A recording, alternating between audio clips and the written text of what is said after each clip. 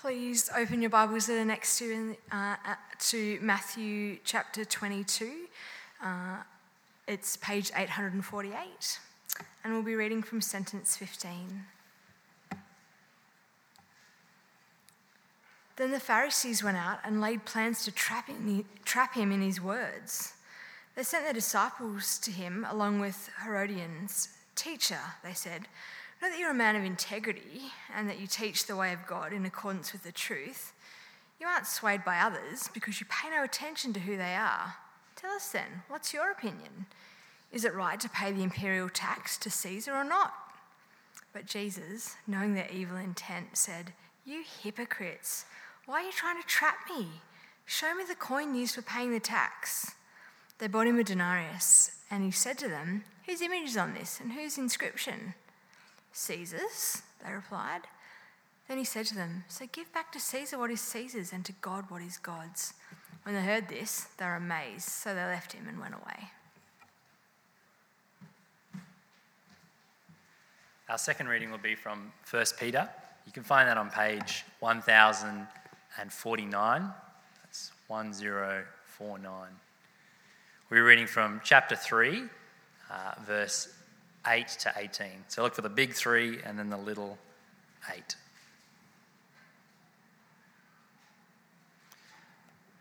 "Finally, all of you, be like-minded, be sympathetic, love one another, be compassionate and humble. Do not repay evil with evil or insult with insult. On the contrary, repay evil with blessing. Because to this you were called, so that you may inherit a blessing. For whoever would love life and see good days must keep their tongue from evil and their lips from deceitful speech. They must turn from evil and do good. They must seek peace and pursue it. For the eyes of the Lord are on the righteous, and his ears are attentive to their prayer. But the face of the Lord is against those who do evil. Who is going to harm you if you are eager to do good? But even if you should suffer for what is right, you are blessed. Do not fear their threats. Do not be frightened. But in your hearts revere Christ as Lord. Always be prepared to give an answer to anyone who asks you to give the reason for the hope that you have. But do this with gentleness and respect, keeping a clear conscience, so that those who speak maliciously against your good behavior in Christ may be ashamed of their slander.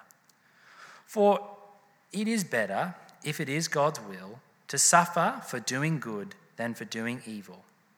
For Christ also suffered for sins, the righteous for the unrighteous, to bring you to God. He was put to death in the body, but made alive in the spirit." This is the word of the Lord. Thanks be to God.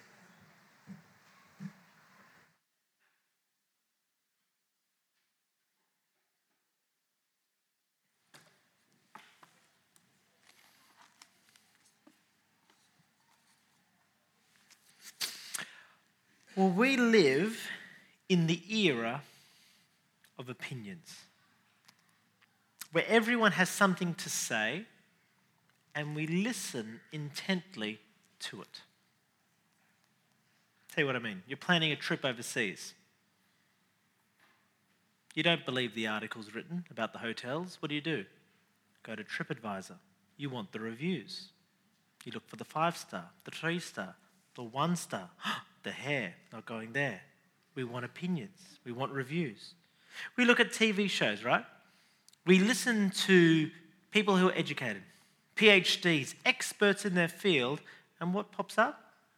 Tweets at the bottom from people who've potentially never read a book in their life, but we want to know their opinion alongside the experts. We read newspapers, online, scrolling through articles. If you're anything like me, you just read the headline because you want to feel informed. And then you jump down and you what? Look at the comment section. This is the real low point of human society. I'm not talking about the lack of grammar, but it's just this maze of all sorts of opinions. We live in the era of opinion. And in this era, a question was written on a chalkboard.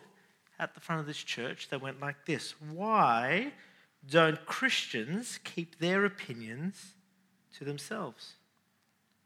I'm not sure who wrote this question, whether it's more of a conservative person who's angry at Christians supporting refugees or aid overseas. Every time we do an appeal out the front here, we'll always get angry letters or comments like people saying, Australia first, charity starts at home. Maybe it's a more progressive person, angry at the Israel Folau Instagram post or pro-life protesters. Or maybe it's just someone had a Christian walk up to them and say, do you know Jesus? But the question was asked, why don't Christians keep their opinions to themselves? And I think it is a brilliant question because it allows us to open up the topic of diversity and different worldviews, of religious freedom in a secular country, of how to talk to people who are different to you. So what we're going to do really is just 4 things in answering this question. The first is we're going to start off by finding some common ground, that whether you're secular or religious, Christian or couldn't care less, some common ground which we can all agree on because we all do, right? And then from there we're going to look at the role of government and does it have a say on Christians sharing their opinion? Then we're going to look at a couple of misconceptions and then finally bring it home with how should Christians share their opinion and how might it be different to others? Now, at the end of it, there's a chance for a bit of Q&A. On the screen, you'll see a website, slido.com. You go to that website, type in the hashtag OQFG, stands for One Question for God, and put that in, and then you can submit your questions there anonymously or you can be named, and I'll do my best to answer a couple of them at the end. Make sense? Let's dive in. All right, before asking whether Christians should keep their opinion to themselves, let's step back a bit, right? And ask, should all of us, whether Christian or not, keep our opinions to ourselves?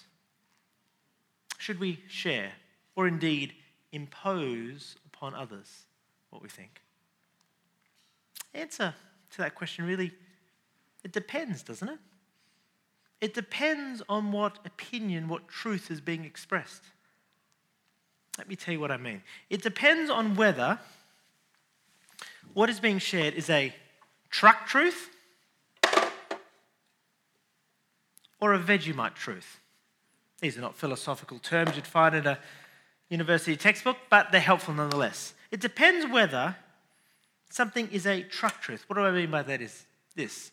If you're standing in front of a real semi-trailer coming 100 kilometres straight at you and you don't move out of the way, it doesn't matter what you believe, whether you think trucks are real or not. You don't move, what's going to happen? Boom. You're going to get run over, right? It is true regardless of what you think. Now, if someone shared their opinion saying, hang on, maybe you should move out of your way, maybe you should move, that's not judgmental, that's just an act of love, isn't it? Because you have that person's welfare in mind. So truck truth is true regardless, true for all. But then there's Vegemite truth. Who, put your hand up if you like Vegemite? Oh, gee, okay, right. Put your hand up if you think it's one step removed from eating dirt. Okay, there you are. We're divided. People love it, hate it. You can share your opinion. You can get people to try it. Generally do this with Americans. Try the stuff. But people have differing views, right? Now, the friend of Vegemite truth is out of freedom. You're free to like it or not like it. It's your preference. Truck truth, Vegemite truth. Let's give some examples. If you're driving fast, right, you have a high risk of being in a high-speed crash, whether it leads to death or injury. That's true whether you're a great driver or a terrible driver. So what's imposed upon us is speed limits, that you have to wear a seatbelt. It's not a preference thing, it is true for everyone who is a driver. Truck truth. But then there's a bunch of Vegemite truths, like the food you eat, the holidays you go on, the music you listen to. It's going to be different from the person sitting next to you. But the question is, where does morality fit into this? where does lifestyle choice, is it a truck truth or a Vegemite truth? Now, judging from the question asked, why don't Christians keep their opinions themselves, I presume the person who wrote this is thinking, why do Christians impose their views, particularly moral ones, lifestyle choices, onto others? That it may be good for you, O Christian, to think that, but don't impose it on others. Not necessarily for all, because morality, lifestyle choices, it's a Vegemite truth.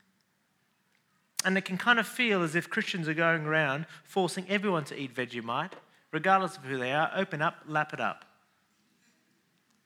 Now, here's the thing. Previous generations in the West and other cultures around the world generally have morality as a truck truth. It's true regardless.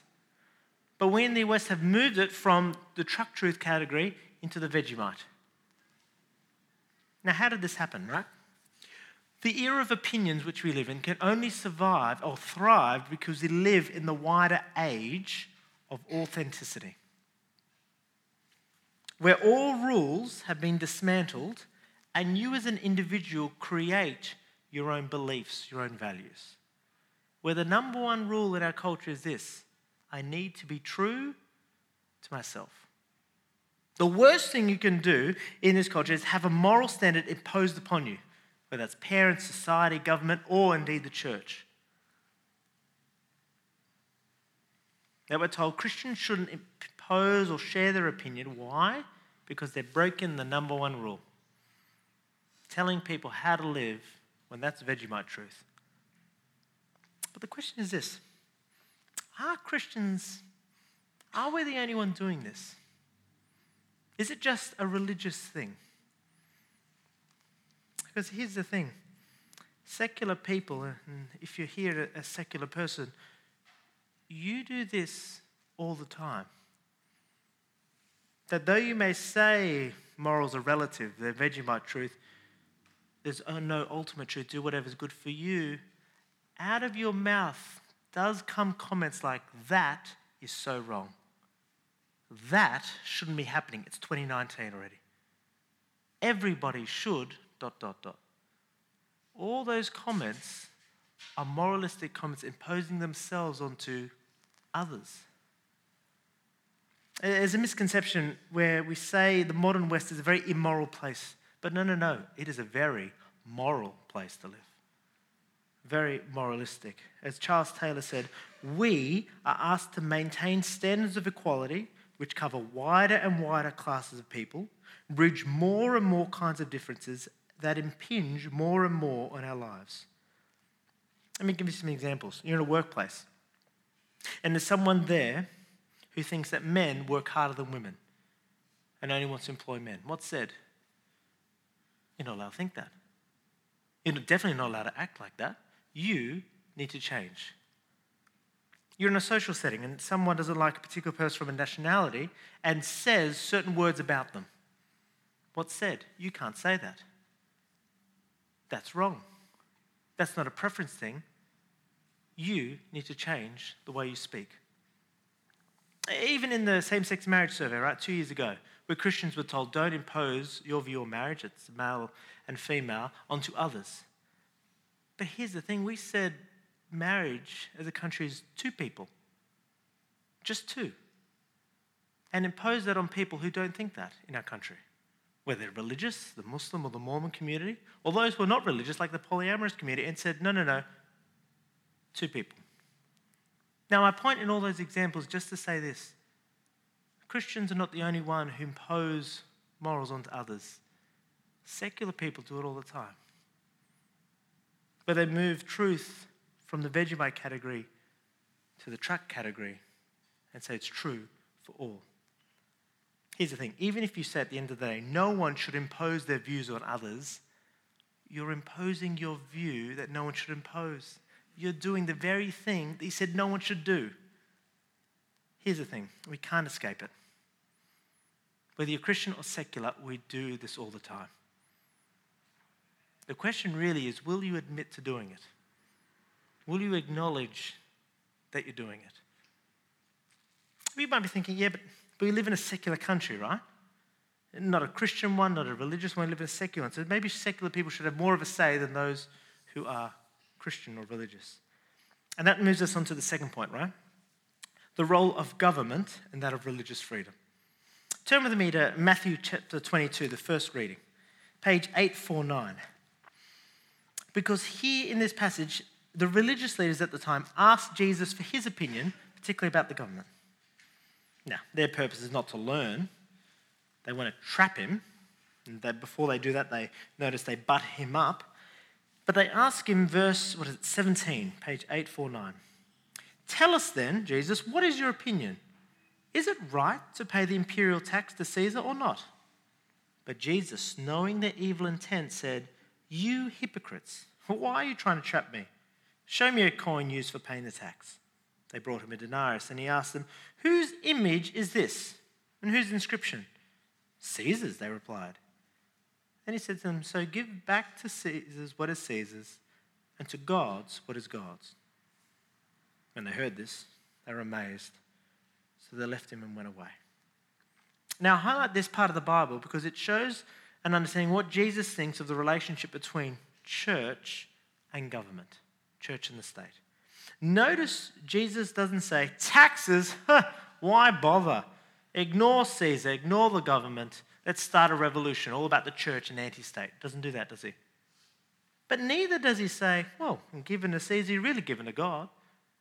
It's a Christian country. We're all about a theocracy. No. He separates the two. He says, give to Caesar's what is Caesar's and God's what is God's. That the two are different because they have different roles to play. And this, my friends, is the beginnings of the separation of church and state.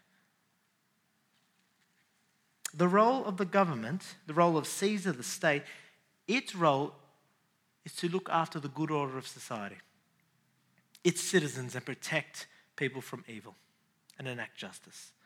Its role is not spiritual. It cannot make anyone a Christian. The role of the church, its focus is spiritual, to be a Christian community in a wider community, to share of the hope of the love and knowledge of the life, death, and resurrection of Jesus Christ, right? Different roles, church and state. Now, I'm aware when it comes to talking about religious freedom, it's a bit tense at the moment in our culture, right? It's a bit tense because some people, more who are religious, saying we're being persecuted, and so they're sort of shouting louder. Others who are anti-religious oppression are saying we're about to become the handmaid's tale, and so we just want to shut people up, right? It's a bit tense at the moment. So let me just say a couple of things in this space. Know this. According to Jesus, he doesn't need the government to be pro-Christian for his mission to advance. Have a look on the screen. Matthew chapter 16. Jesus said, I will build my church, and the gates of Hades will not overcome it. So if the gates of death aren't going to destroy the church, no political party, no political leader is going to do it, right? That doesn't mean, though, that Christians just roll over and play dead. Whether you're religious or not, whether you're a Christian or couldn't care less, you want to be for religious freedom. I'll give you two reasons. On the preface that I'm not a lawyer, right? The closest I've come to law is watching Legally Blonde, right? So let me just clarify that. But there's two reasons why I think, regardless of who you are, should be for religious freedom. First is this. Everyone needs laws by the government to protect their citizens from the government. A government that does not have religious freedom rights that protect individuals from having a faith or not having a faith is not a healthy place to be. Religious freedom is kind of like the canary in the coal mine, the litmus test for how a government's going. Because as someone said, a government that can regulate worship, it's a government that can do anything. And you look at countries at present, North Korea, Iran, even Russia is becoming the first thing to go is always religious freedom, where they make everyone ascribe to no religion or one religion. Religious freedom is always the first to go. So in a country like Australia, we need religious rights not to just be assumed, but spelled out for the sake of all. But the second thing is this. Christians, we should be for religious freedom, not because we want life to be comfortable. I mean, we worship Jesus Christ, the man who was stripped naked, executed on a cross and says, "Come, follow me." That's not a life of comfort, right? But why, as a Christian, being for religious freedom is for the other, for the next generation, for those to have the freedom to choose and to explore faith without the government breathing down their neck. Because everyone must give an account before Jesus. And we want people to have the opportunity to do that, to explore the faith. But also for others coming to this land, for the Muslim man or woman who comes from a place where no religious freedom is present to a place that does have it, whether they can explore whether to keep their faith, explore another one, or have none at all. It's always for the other. A couple of weeks ago, I was looking at something online which I shouldn't have. A Facebook debate. Ooh, they get ugly, don't they? And they're kind of like looking at a three-legged dog. You know you should look, but you just can't help it. It's sort of like you're drawn to, like, what is it? Like, as I was reading this Facebook debate, right, it was about religious freedom. Now, everyone was on board with religious freedom because the United Nations is, right? And you don't want to go against them. Everyone was on board. But then one person asked this question, but who will protect us from religious people? Someone asked, what do you mean? What are some examples? The examples were given. Scripture in schools, religious tax benefits, school chaplains, prayer in parliament. Let me just talk about a couple of misconceptions about religious freedom. The things identified there, scripture in schools, tax benefits, prayer in parliament, those kind of things, are good things, I would say, but not reflective of what religious freedom is. They're not rights. And if they go, it doesn't mean religious freedom goes with it. I'll tell you what I mean. Tax deductions, right? Given to churches and to places of worship and charity groups, religious charity groups. Now, if the government was to take them away, it would be a loss. Anne Robinson, who's a charity lawyer, estimated that $14.6 billion happens in volunteer work in those organisations every year in this country. Now, I don't want the average Aussie to pick up the tab on that, right? But if those restrictions go, here's the thing. We as a church are going to continue what we're doing. Loving the poor, caring for the vulnerable, meeting together. It's not going to affect, it's going to be a loss, but our religious freedom is not tainted. I'll take, for example, scriptures in schools. It's a good thing. In part, it acknowledges the diversity in our schools and a holistic approach to learning where spirituality is part of it.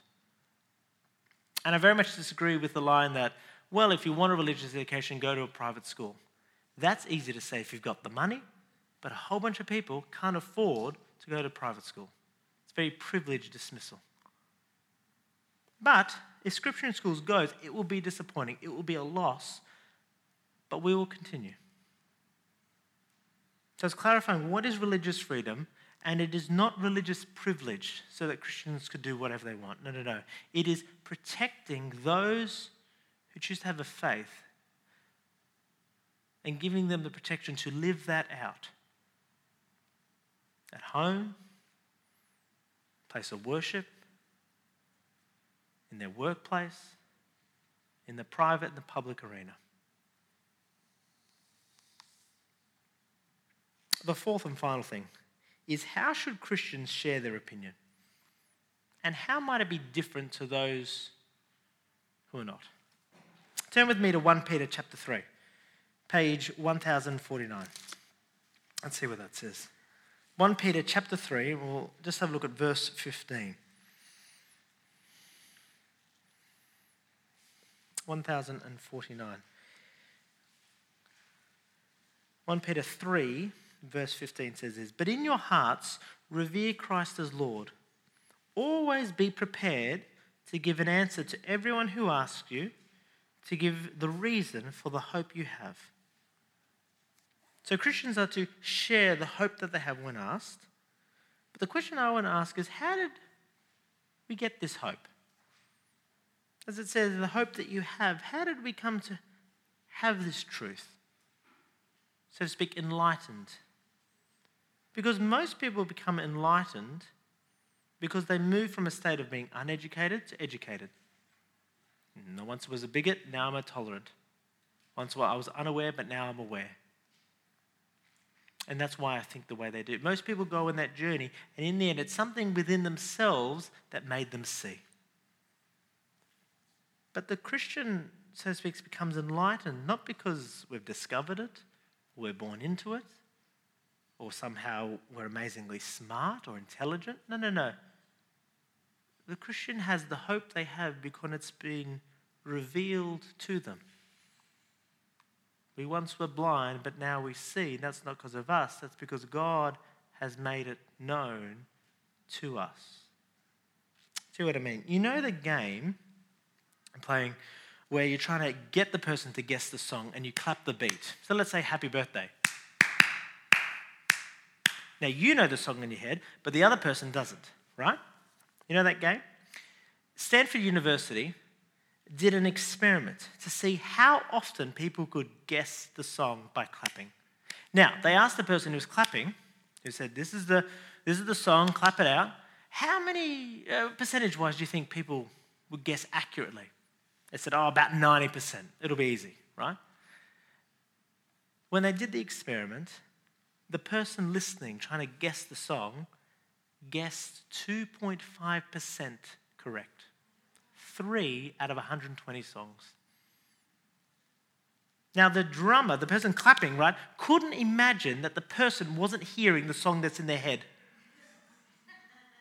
And say, it's easy. Come on, don't you get it, right? But the only reason they know is because they've been told. And if they were in the opposite direction, they would have just as little success as everyone else in guessing. Us Christians have been given good news, and the reason why we see it as good and understand it so is because the tune has been told to us by God himself. And it's not because we're morally superior, right? Verse 18 says, Christ suffered once for sins, the righteous for the unrighteous, to bring us to God. When we were undeserving, least likely, God made it aware to us. Now, why bring this up, right, in a discussion like this? Because here's the thing. When you're clapping along, sharing your opinion, you can get frustrated, right? Like, why don't you get it? Come on, it's good. Why don't you think like this? Come on. What's wrong with you? Isn't it obvious? And in this frustration, right, when you're sharing what you think is good, it can lead to saying something you regret. When you're frustrated, it can lead to an insult or trying to force or manipulate or coerce someone, right?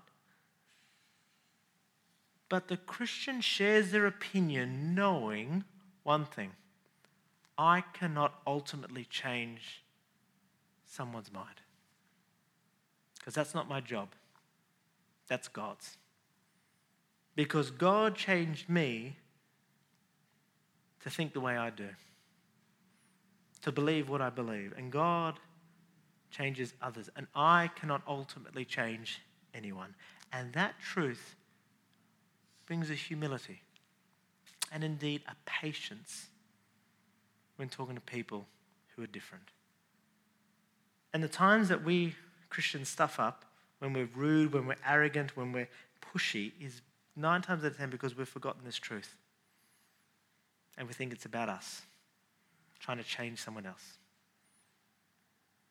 There's one more thing that Christians should do when sharing their opinion. And generally, we're not very good at this one, right? When sharing opinion, particularly with someone who's different, from a different worldview and engaging in dialogue, we should do it more face-to-face than Facebook. 1 Peter 3:15, as you read, says, be prepared to give an answer to everyone who asks for the reason for the hope you have, but do this with gentleness and respect. Or at the top, verse 8, all of you be like-minded, sympathetic, love one another, be compassionate and humble. It is very hard to do those things on social media, on Snapchat or Twitter or Facebook or via email. Because social media in particular has this unfortunate tendency of dehumanizing people, of disconnecting their ideas from the person itself. That's why you generally say things online you'd never say to their face. But the Christian, we are for the whole person, not just their thoughts, but the whole person. I mean, Jesus rose bodily. We're for the whole package, flesh and blood. And our goal is not to win an argument or to get people to think, gee, he's impressive. Our goal is to love the person in their entirety.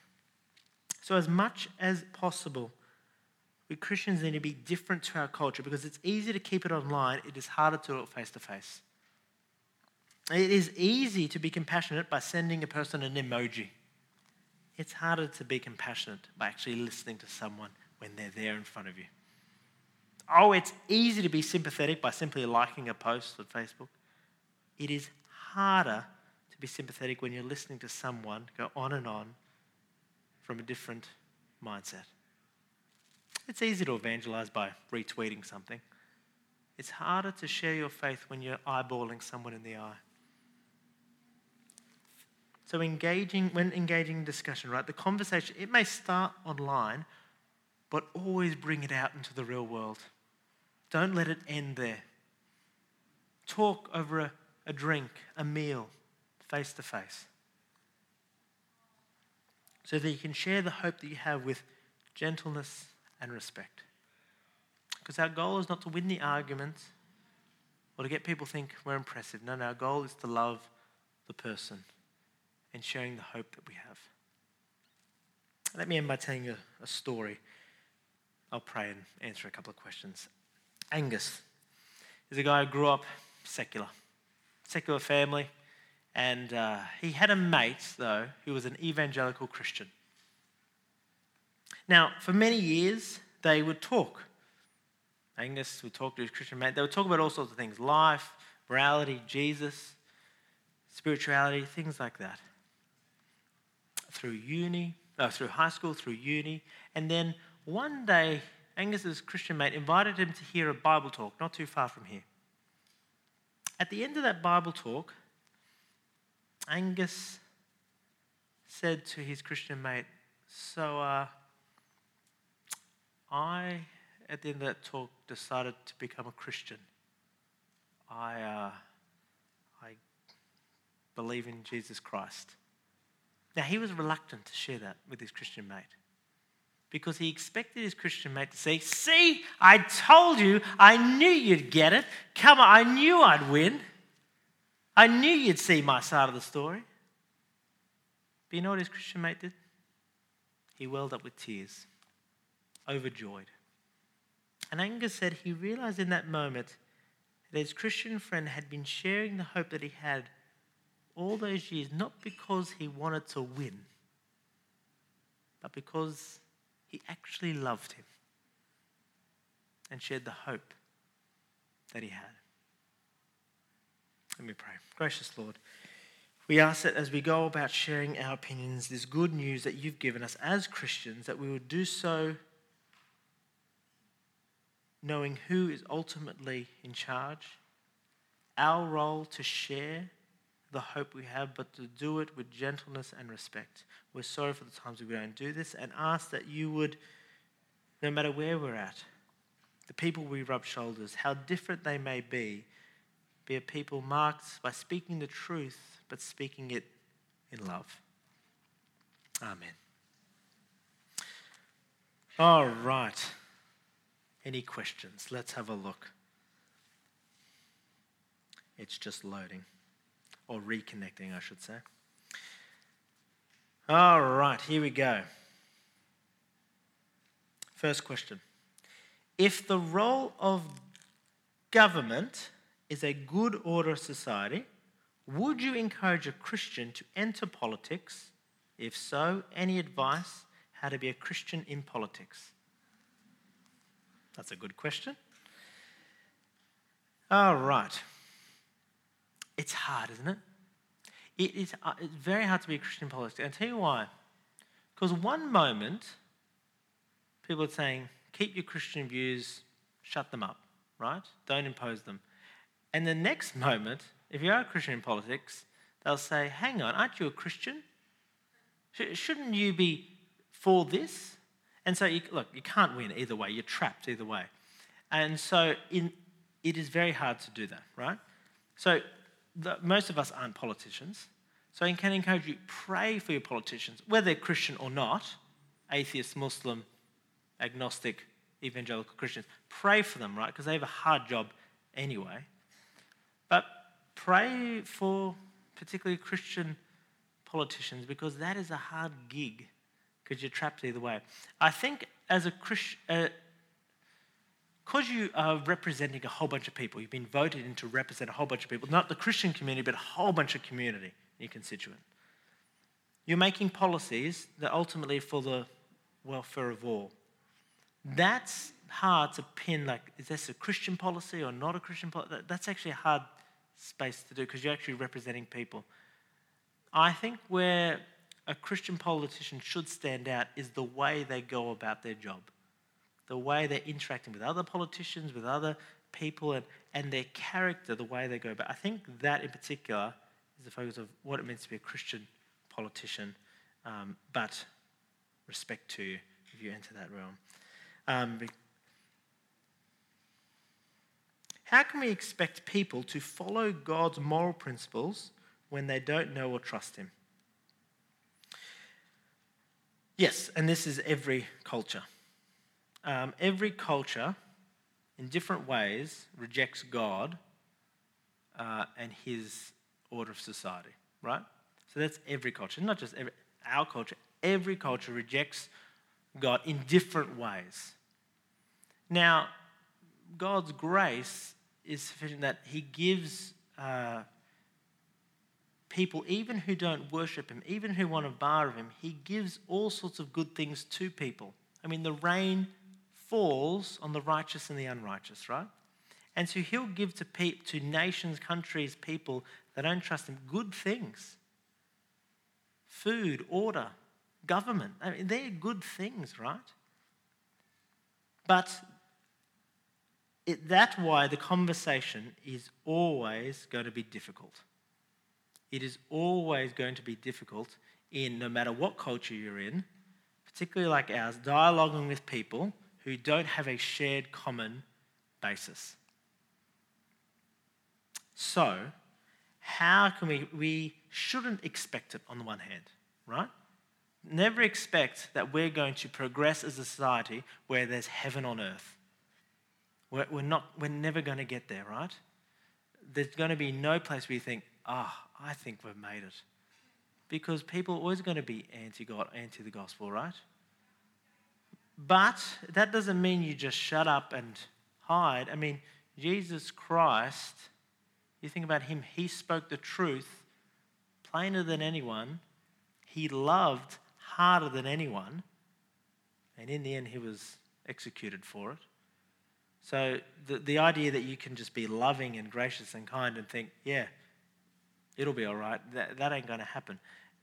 We will naturally offend people. That's not necessarily a bad thing, right? Because if you don't question, you don't get offended, you don't think, right?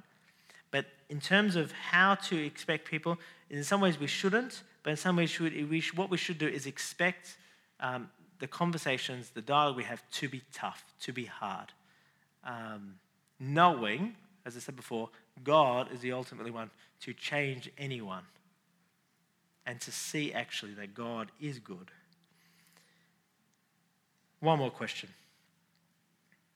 Our PM is a Christian. What do you think about how he does his job in light of this? There's a bit of a job review right there. Welcome, Scott Morrison. Let's give you a bit of feedback. I don't want to do that. Because, being a politician is a thankless job, isn't it? It's like garbage collectors. We never thank them. We just assume they'll do it, right? There's a whole bunch of jobs which and that politicians is a thankless job. As I said before, it's easy. I mean, Scott Morris is a good example of one moment said, don't impose your Christianity on others. Next minute, why don't you act like this as a Christian? That's hard, and that's for him. I want to say as much as possible, because particularly as a country like Australia, we're anti-authority, right? We're a colony, convict background, that kind of thing. We want to stick it to the man. as much as possible, let's be supportive of whether the Prime Minister is Christian or not, submit to authority, and be praying for our leaders and doing that. How he's going, I'm not going to comment, right? But pray for our leaders, no matter who they are, no matter if they have a faith or not, that they would enact the role that God has given them, whether they know or not that God has given the role, to protect the good order of society, to have healthy religious rights, religious freedom rights, and to enact justice on those who perpetrate evil. So to that, I think Karina's going to come up now, and she's going to pray. Actually, pray for our government, pray for us as we share our opinions with others, amongst other things.